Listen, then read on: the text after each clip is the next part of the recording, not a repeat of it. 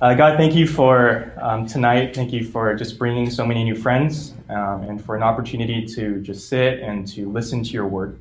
And Father, we do pray, especially in light of the passage that we're about to dive into, that you would give us ears to hear. We confess that we can just approach times like this, listening from your word so nonchalantly with not the right attitudes and not the right humility and not the right hearts.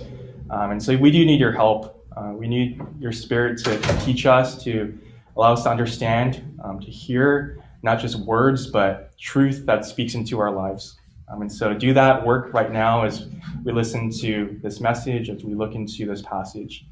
God, we thank you for this time. We pray this in Jesus' name. Amen. I'm not sure whether you guys think I am young or old, and you don't have to tell me. I'm not going to tell you how old I am. But when I think about college, it doesn't actually seem that long ago. And when I think back to that time, however many years ago that was, based on just my conversations with some of you guys and the things that you're going through and the things that you're thinking about, actually, I think my college experience wasn't all that different from what it's like for you guys. When I was in college, I was thinking about the same kinds of decisions, life decisions. I enjoyed the same kinds of activities. So going to like sports games, hanging out, studying, playing nerds, ate at the same restaurants, went to the same taco trucks, El Chato, I know you guys still go there. Experienced some of the same things with living in the apartments, just with different roommates. And so I remember all of that. I think like what you guys are going through is pretty similar. And I think one specific way that I feel like I can really relate to many of you is just involvement with church and campus ministries. Just by show of hands, how many of you actually like go to AACF on your campus or some sort of campus ministry? All right. Yeah, I know many of you. And if you didn't know, I went to UCLA. I was involved in AACF. And by involved, I mean like really involved, right? Like there's large group, there's small group, there's even something called medium group. I lived with AACF friends. It was a very special time in my life, and maybe it's same for you guys. We learned and we grew together, we served together in that community. And out of my time in college with these Christian friends were lifelong friendships. And in fact, a lot of my classmates in AACF, they're kind of still in the area, and they actually still go to Lighthouse, and I see them every week. But the sad reality is that there are also many who were in AACF with me who are no longer walking with God. And like when I think about that, that doesn't surprise me because I know that like the Bible talks about that, right? Like that's reality, but it's still kind of crazy to think about. Because these were people who I served together with on core, who were so involved with so many different ministries, who seemed to demonstrate this genuine love for God and a fruitful life. And now they're just doing their own thing. Like Jesus is not an important part of their lives anymore. They're not walking with God. And this is not just the AACF thing. I'm sure you can think of examples like this from your own life. Maybe you know childhood friends or your own siblings, people you grew up with at church, and they're not walking with the Lord anymore. Right? Even though you were so convinced you saw genuine fruit in their lives, genuine change in this love for God. And when you think about that, like the reasons can vary. Right? Maybe it was a crisis of faith, as they call it. Maybe it was a significant trial, or just something in the Bible or Christianity that they could not accept. Or maybe it was just like that other priorities got more attention. And the rigor of grad school or the demands of career, or they just want to enjoy life, right? Like travel and socialize and be with friends. Well, that is exactly what our passage is about. In Matthew 13, verses 1 to 23, this is the parable of the sower. It's a pretty familiar passage. In fact, it also shows up in Mark 4, 1 to 20, and in Luke 8, 1 to 15. But in these verses, we learn not only the different responses that we can expect, right? The different results of the ministry of God's word. But more importantly, we learn the key to what makes the difference. Right? The key to what will produce a fruitfulness and a faithfulness in a life following Christ. And that key is actually very simple. right? Maybe even surprising, you can say. That key, that difference is how we listen. And that's the difference. How we listen, how we hear and receive the word of God. And so that brings us to our key idea. It's on your handouts. It's God produces real and lasting fruit in our lives when we are truly receiving and responding to his word.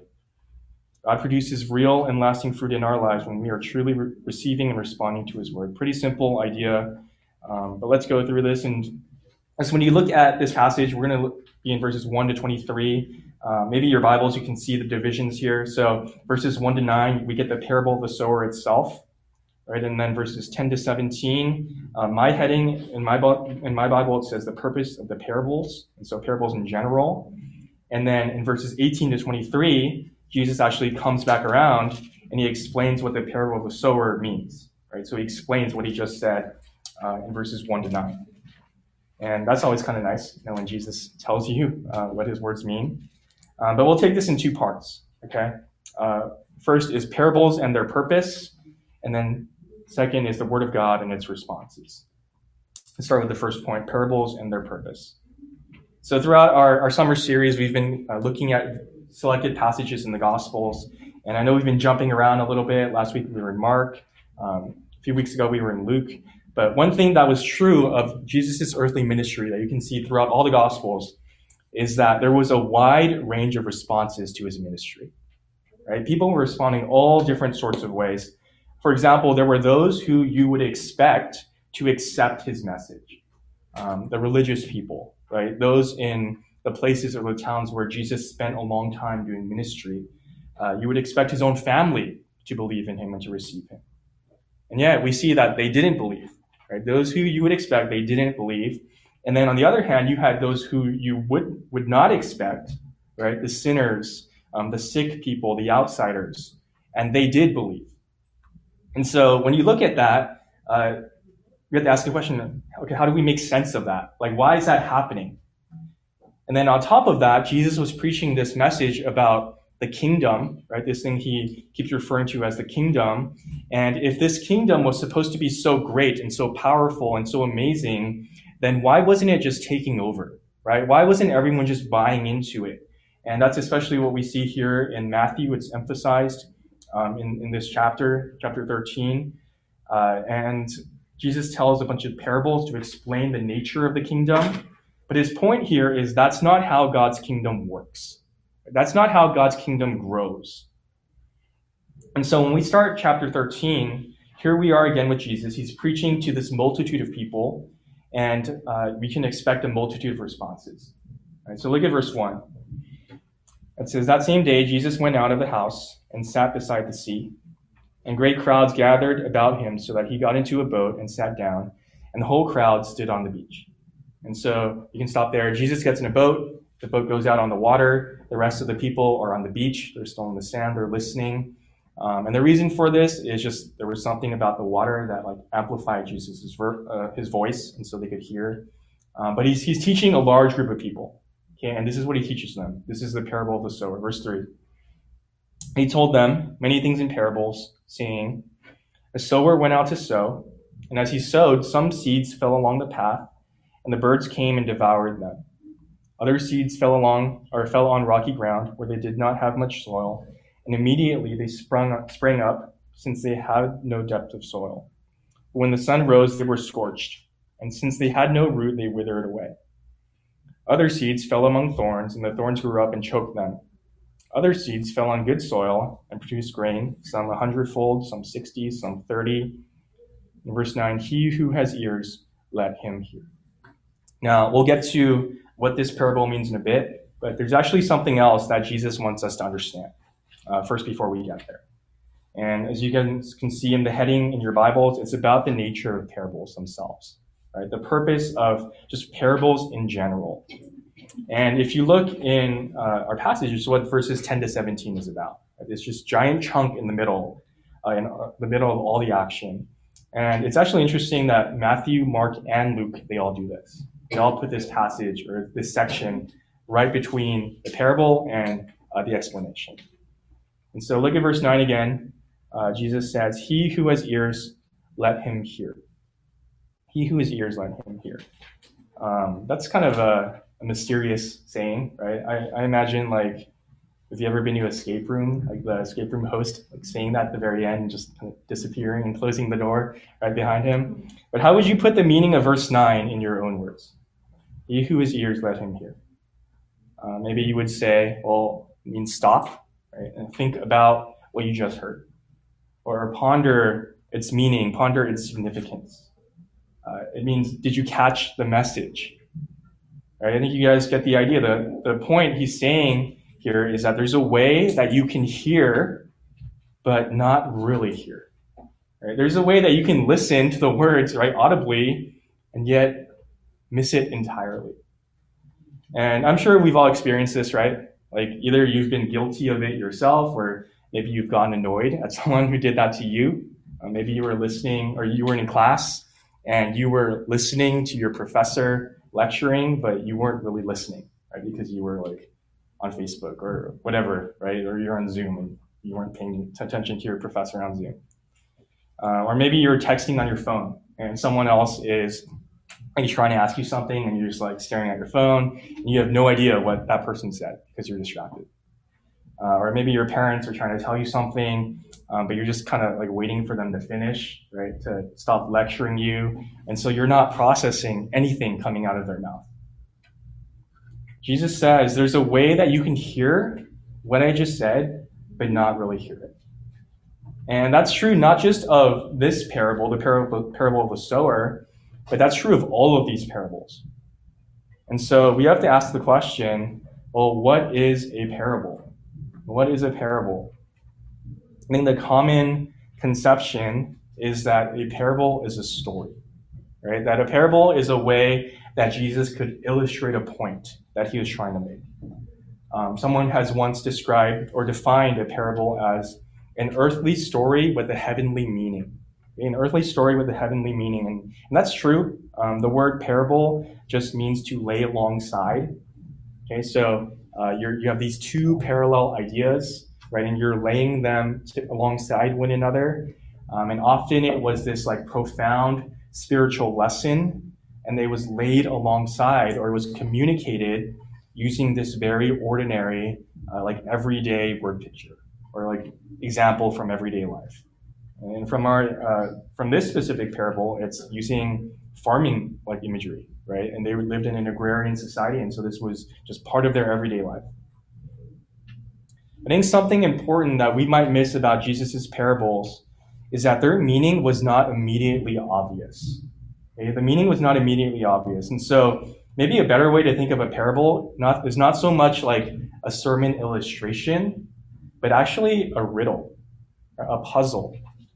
Now, it wasn't hard to track with the parable itself because it was something you experienced every day, right? Like this parable of a sower sowing seed. That's like, you know what that is. But it required careful thought. It required careful consideration to really unearth what Jesus was trying to say, right? You really had to think about it to realize, oh, this is like a picture of a listener's heart to the Word of God. You had to think hard about what it meant. And here, specifically in Matthew 13, this teaching in the form of parables was a shift in Jesus' ministry. So here we're about 2 years into Jesus' ministry. And up until this point, his teaching had been very clear. Right? He had been very straightforward about about the kingdom of God, about what following him required.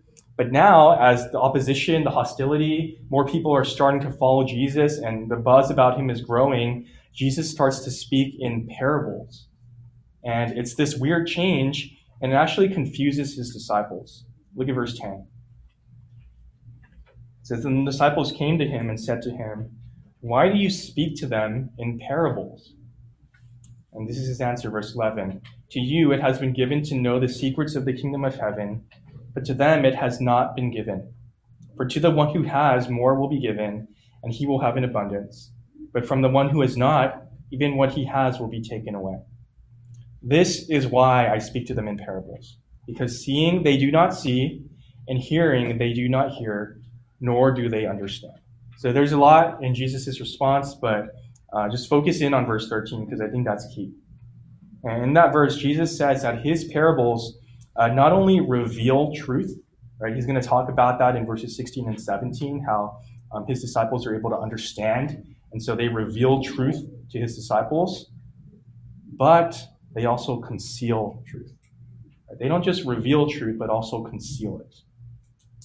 And Matthew here, he uses the word because, right? So he says, because seeing they do not see and hearing they do not hear. In verse 13, but if you look in Mark and in Luke, the idea is even stronger. And they use the word so that instead of because. So that seeing they do not see and hearing they do not hear. That's why Jesus speaks in parables. And to further drive this point home, Jesus is going to quote from this Old Testament passage, Isaiah 6, specifically verses 9 to 10. And in that passage, the prophet Isaiah receives this vision of God's holiness in the temple, and God commissions Isaiah to be a prophet, right, to speak on his behalf. And you might recognize this question that God asks. He says, "Whom shall I send? Who will go for us?" And Isaiah says, "Here I am, send me." And maybe you've heard that when it comes to like missions or something like that. Well, this is what God says to Isaiah right after that. Right after Isaiah volunteers for service, God says, this is what your ministry is going to look like. Right? This is what will happen when you preach. Verse 14. Indeed, in their case, the prophecy of Isaiah is fulfilled that says, "You will indeed hear, but never understand, and you will indeed see, but never perceive. For this people's heart has grown dull, and with their ears they can barely hear, and their eyes they have closed, lest they should see with their eyes and hear with their ears and understand with their heart and turn, and I would heal them." And so, in other words, God commissions Isaiah to be to the people of Israel, right, who have turned away from God at that point, and he uses Isaiah's preaching to do what? To harden the hearts of those who are listening. And Jesus, going back to our passage now, Jesus says that's what these parables will do as well. To harden the hearts of those who are listening. And for some who are truly listening, they will reveal, right? They will reveal truth about the kingdom of God. But for others who have rejected me, who are not, they will further conceal. For those who aren't truly listening, these parables will dull their hearing even further. Now, I don't know what you think about that. Like that's kind of a hard teaching to swallow, isn't it? But I think it goes to show that God is totally sovereign. That's the point of verses 11 to 12, right? Like all these passive verbs. God does all of that. If you flip to the New Testament, 1 Corinthians 2, it talks about how we are dependent on the Holy Spirit to illuminate the Word of God to us so that we might understand. Right? We're dependent on God himself to allow us to respond. In that passage, 1 Corinthians 2, it says, otherwise the natural person, right, the person who doesn't hear, he doesn't accept the things of God. They're folly to him. And so God's sovereign grace, here's the point. God's sovereign grace is what allows us to have ears to hear and soft hearts to respond. And that is a hard teaching, but that ought to humble us. Right? Because that shows us it's not because we're smarter, it's not because we're better, it's not because we're more mature or more spiritual. Like we can't claim any personal advantage over other people and say, oh, I've heard this before, and just use that as an excuse for why we don't need to listen to God's word for ourselves. A humble heart in response to God's grace, in response to the fact that God alone is sovereign, even over our understanding, a humble heart is eager to listen. And for the purposes of our passage tonight, what I want you to take away from this discussion on parables in general is that God's word is doing something to you as you listen. Right? It's doing something to you. It's not a passive activity. Not just in the sense that like we ought to be actively listening, that's true, but also because his word is actively doing something to us. Like his word is accomplishing its purpose. I mean, that's one implication of his sovereignty, right? If God is sovereign, then he's going to accomplish his purpose. And that's exactly what happens to his word. A couple of quotes there on your handout. This is Charles Spurgeon. He says, the same sun which melts wax hardens clay. And the same gospel which melts some persons to repentance hardens others in their sins. And then John Piper, he says, even when preaching the word of God does not soften and save and heal, it is not necessarily ineffective. His preaching of the word may be God's terrible work of judgment. It may be hardening people and making their ears so dull that they will never want to hear it again.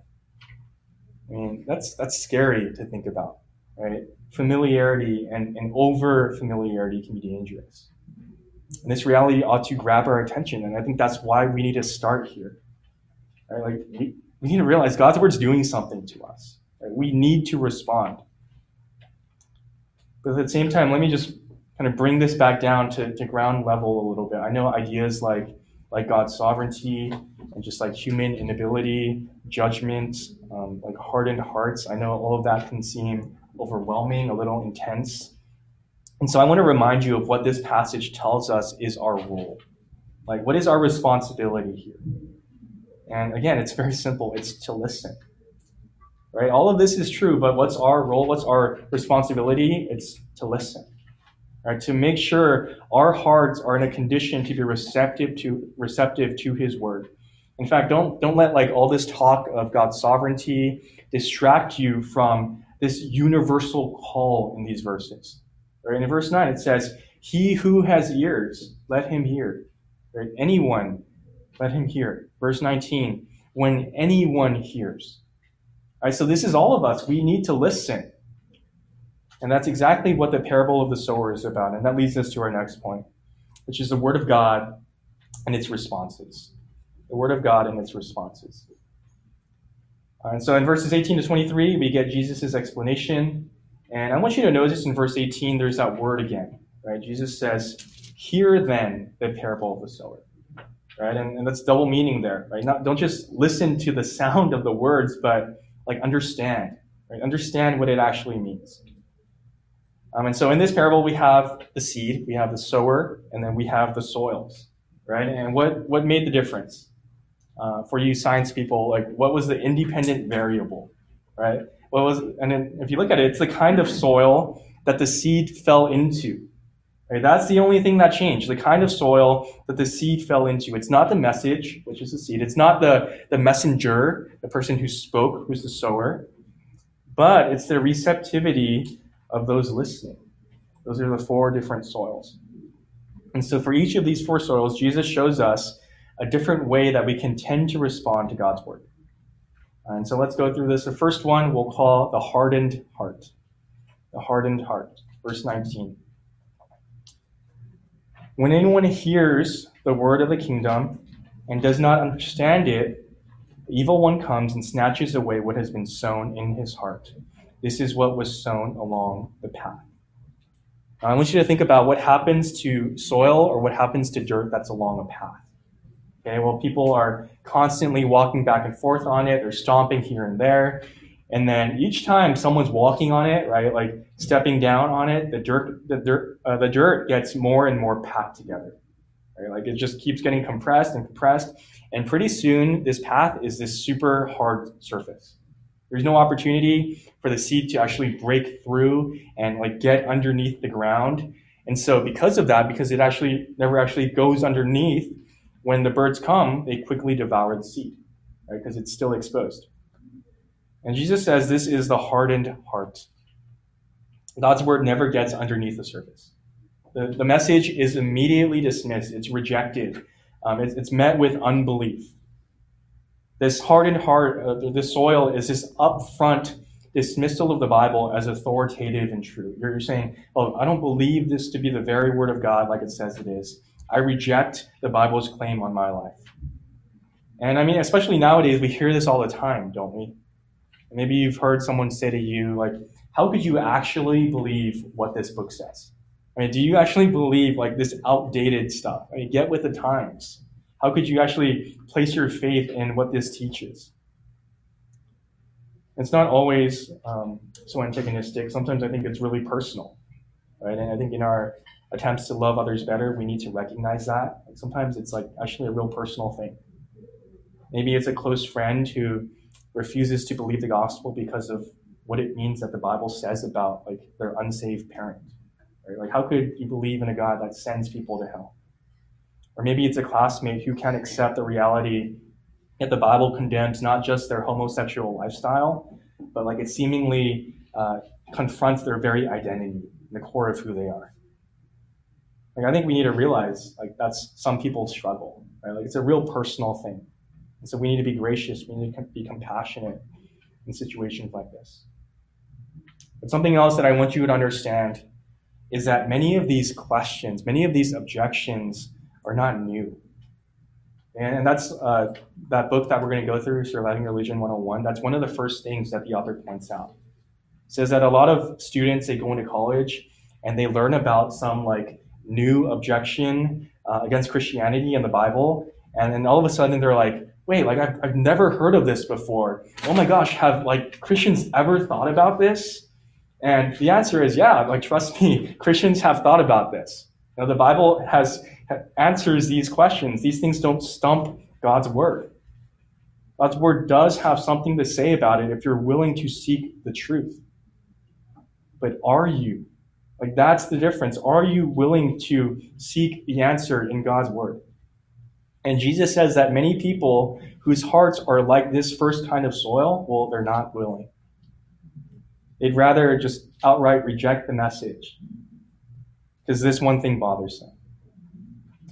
And so we need to ask ourselves, I think this is kind of the foundational question with this first soil. Are you submitting yourself under the word of God, or do you put yourself over it? Do you place yourself under the authority of the word, or do you put yourself over the word of God? You're the one in charge. You're the one who gets to decide what I like and what I don't like. And those are probably the kinds of examples that immediately come to mind for this kind of soil, the people who just reject the teaching of the Bible. But I think another subtle form of this that many of us might be guilty of is just this indifference toward God's word. And maybe you're not like consciously rejecting what the Bible teaches, but you just never receive it. Like you're physically present here on Sunday mornings. You're in the room where Pastor Kim is speaking, but like that's as far as it goes, right? Like by the time announcements comes around, you don't even remember what the message was about. Or maybe you don't see yourself as like standing over the word of God, but you keep God's word at an arm's distance. I think we're all tempted to do this, right? Like we talk about the sermon and what do we focus on? What we liked, what we didn't like.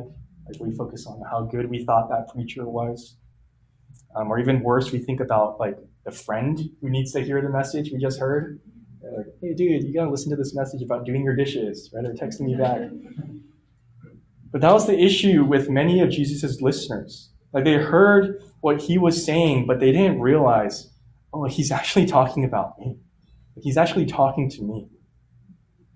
And that's exactly what the evil one wants to happen. I mean, if you look here, he wants to snatch away God's truth from penetrating our hearts. He wants us to quickly forget and just move on, so that the seed never actually gets underneath. And so, college students, let me ask you, how does God's word personally apply to you? Like right now in your life, with the things you're going through, the sins that you're struggling with, how does God's word actually make a difference to the things going on in your life? What sins does it confront? And I think that's a question we need other people, their help for sometimes. What hope does God's word offer you in your present circumstances? And those are questions we need to be constantly asking ourselves and one another because they help keep our hearts soft. Right? That's how we allow the seed of God's word to actually get beneath the surface and into our hearts. So that's a hardened heart. Second one we'll call the shallow heart.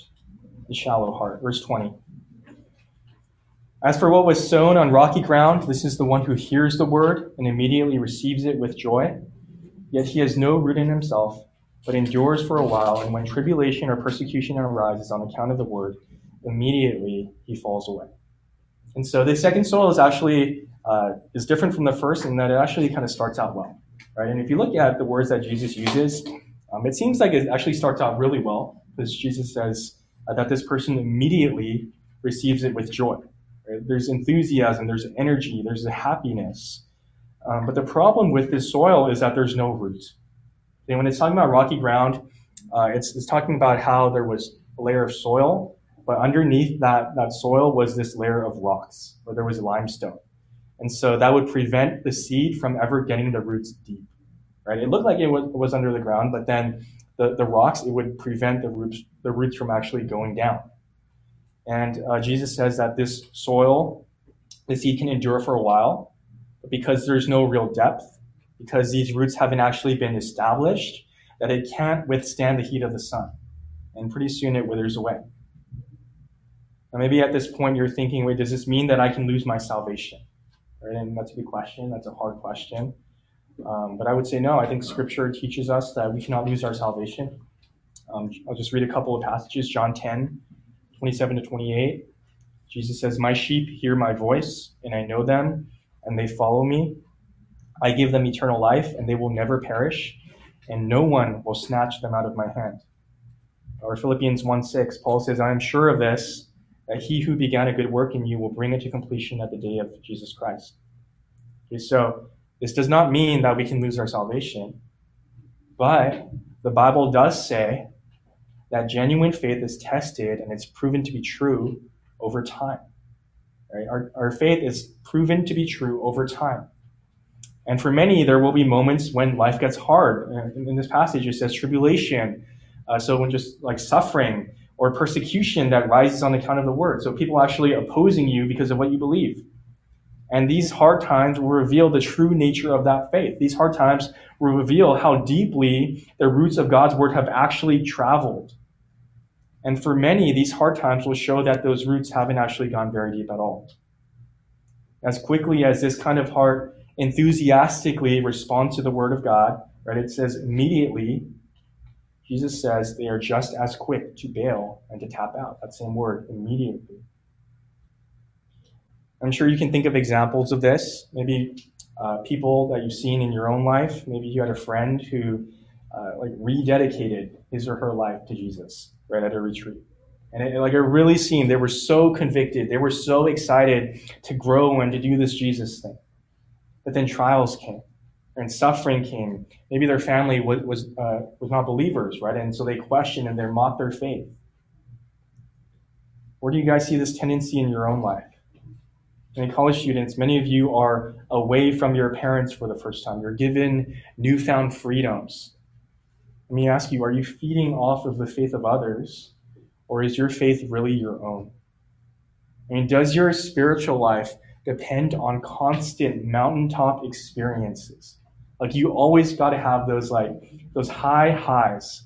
Are you always going to be at retreat each year? Or it just depends on the fellowship events that happen in your campus ministry. Or it's always those worship nights that that bring you back to where you should be with Jesus, right? Or maybe you're like, oh, it's not happening for me at this church. I got to go to a new church, right? That's how I'll start growing again. Are you rooted deeply in the truth?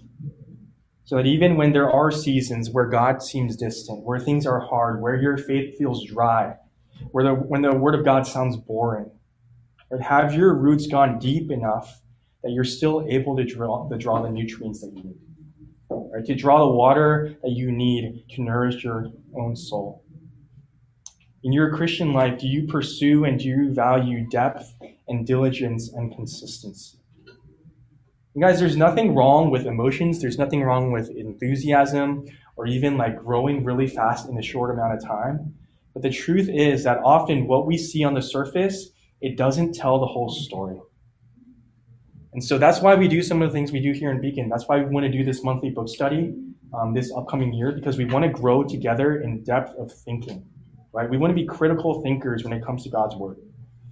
Paul's hope for mature believers in Ephesians 4:14, he says is that we would no longer be children, right? There's that aspect of time again. So we would no longer be children tossed to and fro by the waves and carried about by every wind of doctrine, by human cunning, by craftiness and deceitful schemes. And so that's why we want to do that. We encourage you to join us, to be a part of that. This is why we do small groups after the message, right? Because we want to grow together in depth of application.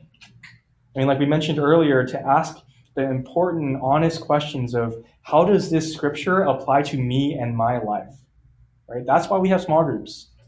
Another part of it is just to learn from one another. I mean, you gain depth by learning from the insights of one another. You're not going to be the best student of the Bible on your own. I've gained so much insight from just talking about God's word with other people. And their words prepare me, and their words equip me to withstand the hard times that these verses talk about. And so that's the shallow heart. We've seen the hardened heart, the shallow heart. Third is the distracted heart. Distracted heart. Verse 22. As for what was sown among thorns, this is the one who hears the word. The cares of the world and the deceitfulness of riches choke the word, and it proves unfruitful. And so thorns, all you need to understand about thorns here is that they were undesirable plants. Okay, you can think of them like weeds. These are plants that grow up, that take up the same space, and so they crowd out what you want to grow. Right? They crowd out the fruit from growing properly. And so if the shallow heart withers away because life gets hard, then the distracted heart proves unfruitful when life is too good. Right? When life is good. Other distractions choke the word and steal your time and your attention and your energy away from the things of God. And it's interesting, the specific thorns that Jesus mentions here. Look what he says. He says, the cares of the world and the deceitfulness of riches. Right? Those two things specifically, the cares of the world, deceitfulness of riches. And I think the common thread between those two things is that they're like seemingly innocent and ordinary, and you can even argue like good things. Right? And money is the prime example of that. Money is a good thing. Riches are not bad, but like you see in Scripture, it's the love of money, right? It's the deceitfulness of money, the promises that it makes you. And so what does this look like for your own life? Right? Just think about your own daily schedule. What does a typical day look like for you? Well, your alarm goes off in the morning, right? And so you wake up sometimes, right? But you wake up, you check your email, look at the notifications on your phone. Maybe while you're doing that, you scroll on social media. You look at updates of like what your friends are doing, what they ate last night, things going on in the news. And so maybe you're reading through Twitter and the news, and you're like, oh shoot, like this is happening, right? This is something that gives me anxiety, that I'm worried about, I should be thinking about. Or you see your friends' pictures and you're like, oh, it'd be nice to travel there, right? Or to eat there. You put down your phone, you go to class, sit in lecture. When class is done, and you're like, oh, it's time to study. Oh, shoot, that midterm's coming up next week. I'm behind, I better study. Well, you study for a little bit, and all of a sudden, oh, I'm feeling tired. I need a nap. Let me take a nap. And then another thought pops into your mind. Oh, I should really start thinking or looking into that internship or that job posting. Like, I should apply. I've been meaning to do that. Your friends text you, hey, you want to hang out? Right? Want to grab dinner tonight? Right? And you forget, oh shoot, I have a campus or an org event like that evening at WCF. I got to go to WCF. And it's just like so many things, right? There's like nothing strange in that day that I just described, but there are so many things that call for your attention. So many things that say, hey, you need to attend to me, right? You need to take care of me. You need to think about me. It's the tyranny of the urgent. This thing needs to get done, and we forget what's actually important. And all of a sudden, what happens? God gets crowded out. And God's word gets lost in the many other priorities in our lives. And I think for us, for you guys as college students, for all of us, I think here in America, like this is probably the most dangerous for us. It's not this deliberate rejection, but it's this slow drifting because we get distracted. Because other things compete for our attention. And so what is that for you? Like, what are those specific distractions that are competing for your attention? And in small groups, like I want you to be specific about this because we all struggle with different things. And maybe for you, it's school. You just want to do really well in school. You want to excel in your grades. You want to get ahead in your career. I mean, so that's like the biggest distraction for you. Or for others of you, it's just spending time with people, just having fun, enjoying yourself. Or maybe for others of you, it's just like plain laziness. You know, you fill yourself up with mindless entertainment, with video games, with YouTube, and it's like junk food, right? Like you just fill yourself with junk food, and you no longer have this appetite for the meat of God's word, and so you don't spend time in it, and all of a sudden it gets crowded out. These thorns crowd out the fruit that God's word wants to produce in your life. Guys, this is why we preach about the beauty of Christ. And as we put it here at Lighthouse, why following Jesus and why living for him is not only right, but why it's better. And what faithful listening does is it stirs up our affections for him. It gives us this clear vision of who Jesus is. It reminds us why he is better than anything else that this world can offer. So we've looked at 3 different soils so far: the hardened heart, the shallow heart, distracted heart. And maybe when you look at those 3, you can make out some sort of like progression there. Right? It gets like a little more subtle each time. It goes from this upfront rejection of the word to this constant battle for attention. It just amidst the world's cares, amidst the world's distractions, crowding out God's word in your life. But something I want to point out is that the end result for these first 3 soils is this. And so it doesn't really matter, right, whether you're the first one or the third one or the second one, the seed doesn't produce any fruit. And so you can say that there are really actually 2 kinds of soil, right? There are those that yield fruit, and then there are those which don't. And there's only one kind of soil, only one kind of heart that will prove fruitful. And that leads us to our last one, which is the receptive heart. The receptive heart. Verse 23. As for what was sown on good soil, this is the one who hears the word and understands it.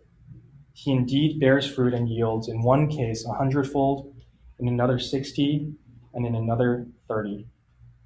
I want you to see the relationship between the words there, right? It says hears the word and understands it, and then bears fruit. And so that's what it means to truly hear God's word in a way that will produce fruit. That you not only physically hear what's being said, but you think, right? You ponder, you process, you turn it over in your heart, you understand.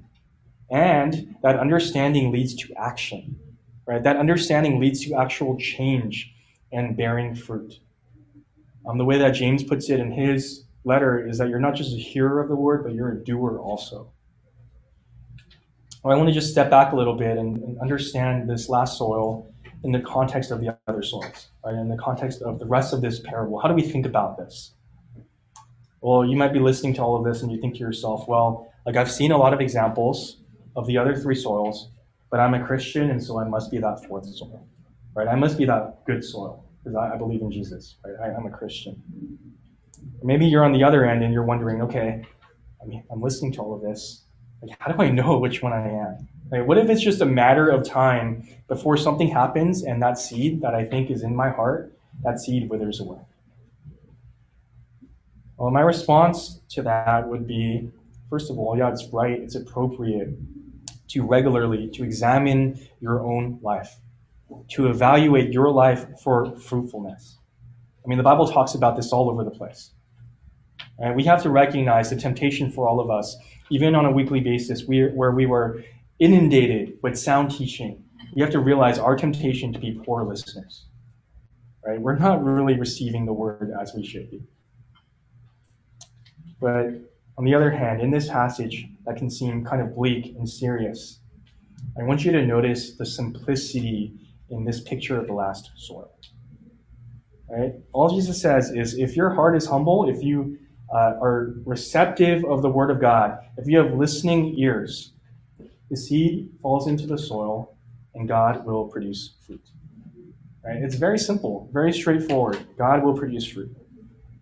In fact, it's easy to miss this, but actually the yield that Jesus mentions is very ridiculous. Okay, he says 100-fold and another 60 and another 30. And we don't use those words anymore, but let me just put in percentages. He's talking about 10,000% fruit, 6,000% fruit, 3,000% fruit. Okay, that's the yield that God will produce when our hearts are humble and receptive of the word. Right? Like that's miraculous. That's like supernatural. Right? You cannot produce that. God produces that. And I think just this reality ought to give us hope. That God's word will accomplish its purpose, and he blesses those who are truly listening. In Psalm 1, it says, you will be like a tree planted by streams of water, always connected to God's supply, fruitful in its season. And sometimes that fruit will be super obvious, right? 10,000% fruit. right? Like a radical life change. Maybe it's you like finally being able to forgive that person who wronged you in a really significant way. Right? That's the fruit that the Word of God can bear in your life. But maybe more often than not, it won't be as obvious. Or maybe it's just a 3,000% fruit, right? Maybe it's just even less than that. Maybe the fruit in your life is just cracking open your Bible and like you try to pray today. Like that's fruit, right? That's genuine change that God is doing in your life. And sure, in one sense, this parable does require us to examine the results. It does require us to examine whether or not there is fruit in our lives, because it does tell us if the Word of God has actually taken root. But at the same time, I mean, if anything, this parable warns us against being totally results-oriented, right? At least in terms of what we can see with our own eyes. And I think that's important to point out because often the apparent lack of fruit is what keeps us from being in the Word, right? This discouragement over like, I don't see anything happening, that's an obstacle sometimes for us from faithfully listening to the Word of God.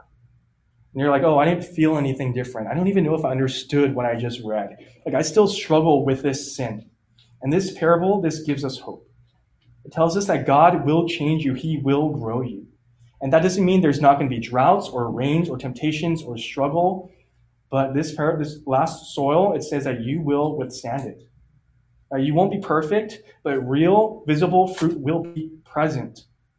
You will be a little more like Christ than you were yesterday, last week, last month. And for those whose hearts are humble and receptive, suffering can actually refine and deepen your faith rather than devastate it. For those who are humbly listening, the delights of this world don't become idols and distractions. They're actually opportunities to savor Christ even more. I mean, as a church, we wholeheartedly believe that the seed of God's word is powerful. That God works supernaturally through the hearing of his word. That God is able to bring about life and growth and change and fruit. And we stake our entire ministry on that conviction. Right? That's why we don't change the message. We keep preaching the same message. It's why we do what we do. And for all of us, we are seriously privileged to sit under such faithful and sound teaching week in and week out. And that's true not just of Lighthouse, but maybe other churches that you go to, AACF. Like, we are privileged to sit under the message of God's word. The question that you need to ask yourself, and the main point of tonight, is are you listening? Are you listening to what God is saying? Are you really receiving and responding to the word of God? Let's pray. God, we thank you for just this reminder, this wake-up call, Lord, even in an act like this, when we are gathered around the preaching of your word and we're sitting here and, we can be so distracted. Our minds can be wandering, or there can be unbelief in our hearts and just a resistance, a wrestling against your truth and its claim on our lives. And the fact that you have authority and teaching us how to live. God, oftentimes we don't want to hear that. And so we ask for grace. We ask for just a softened hearts. We ask for understanding, that we would not only take what we hear and think about it, but we would really turn it around in our hearts and we would really put it into action. Or we hold on to the promise that when we are humble listeners, that your word can do an amazing work in our life.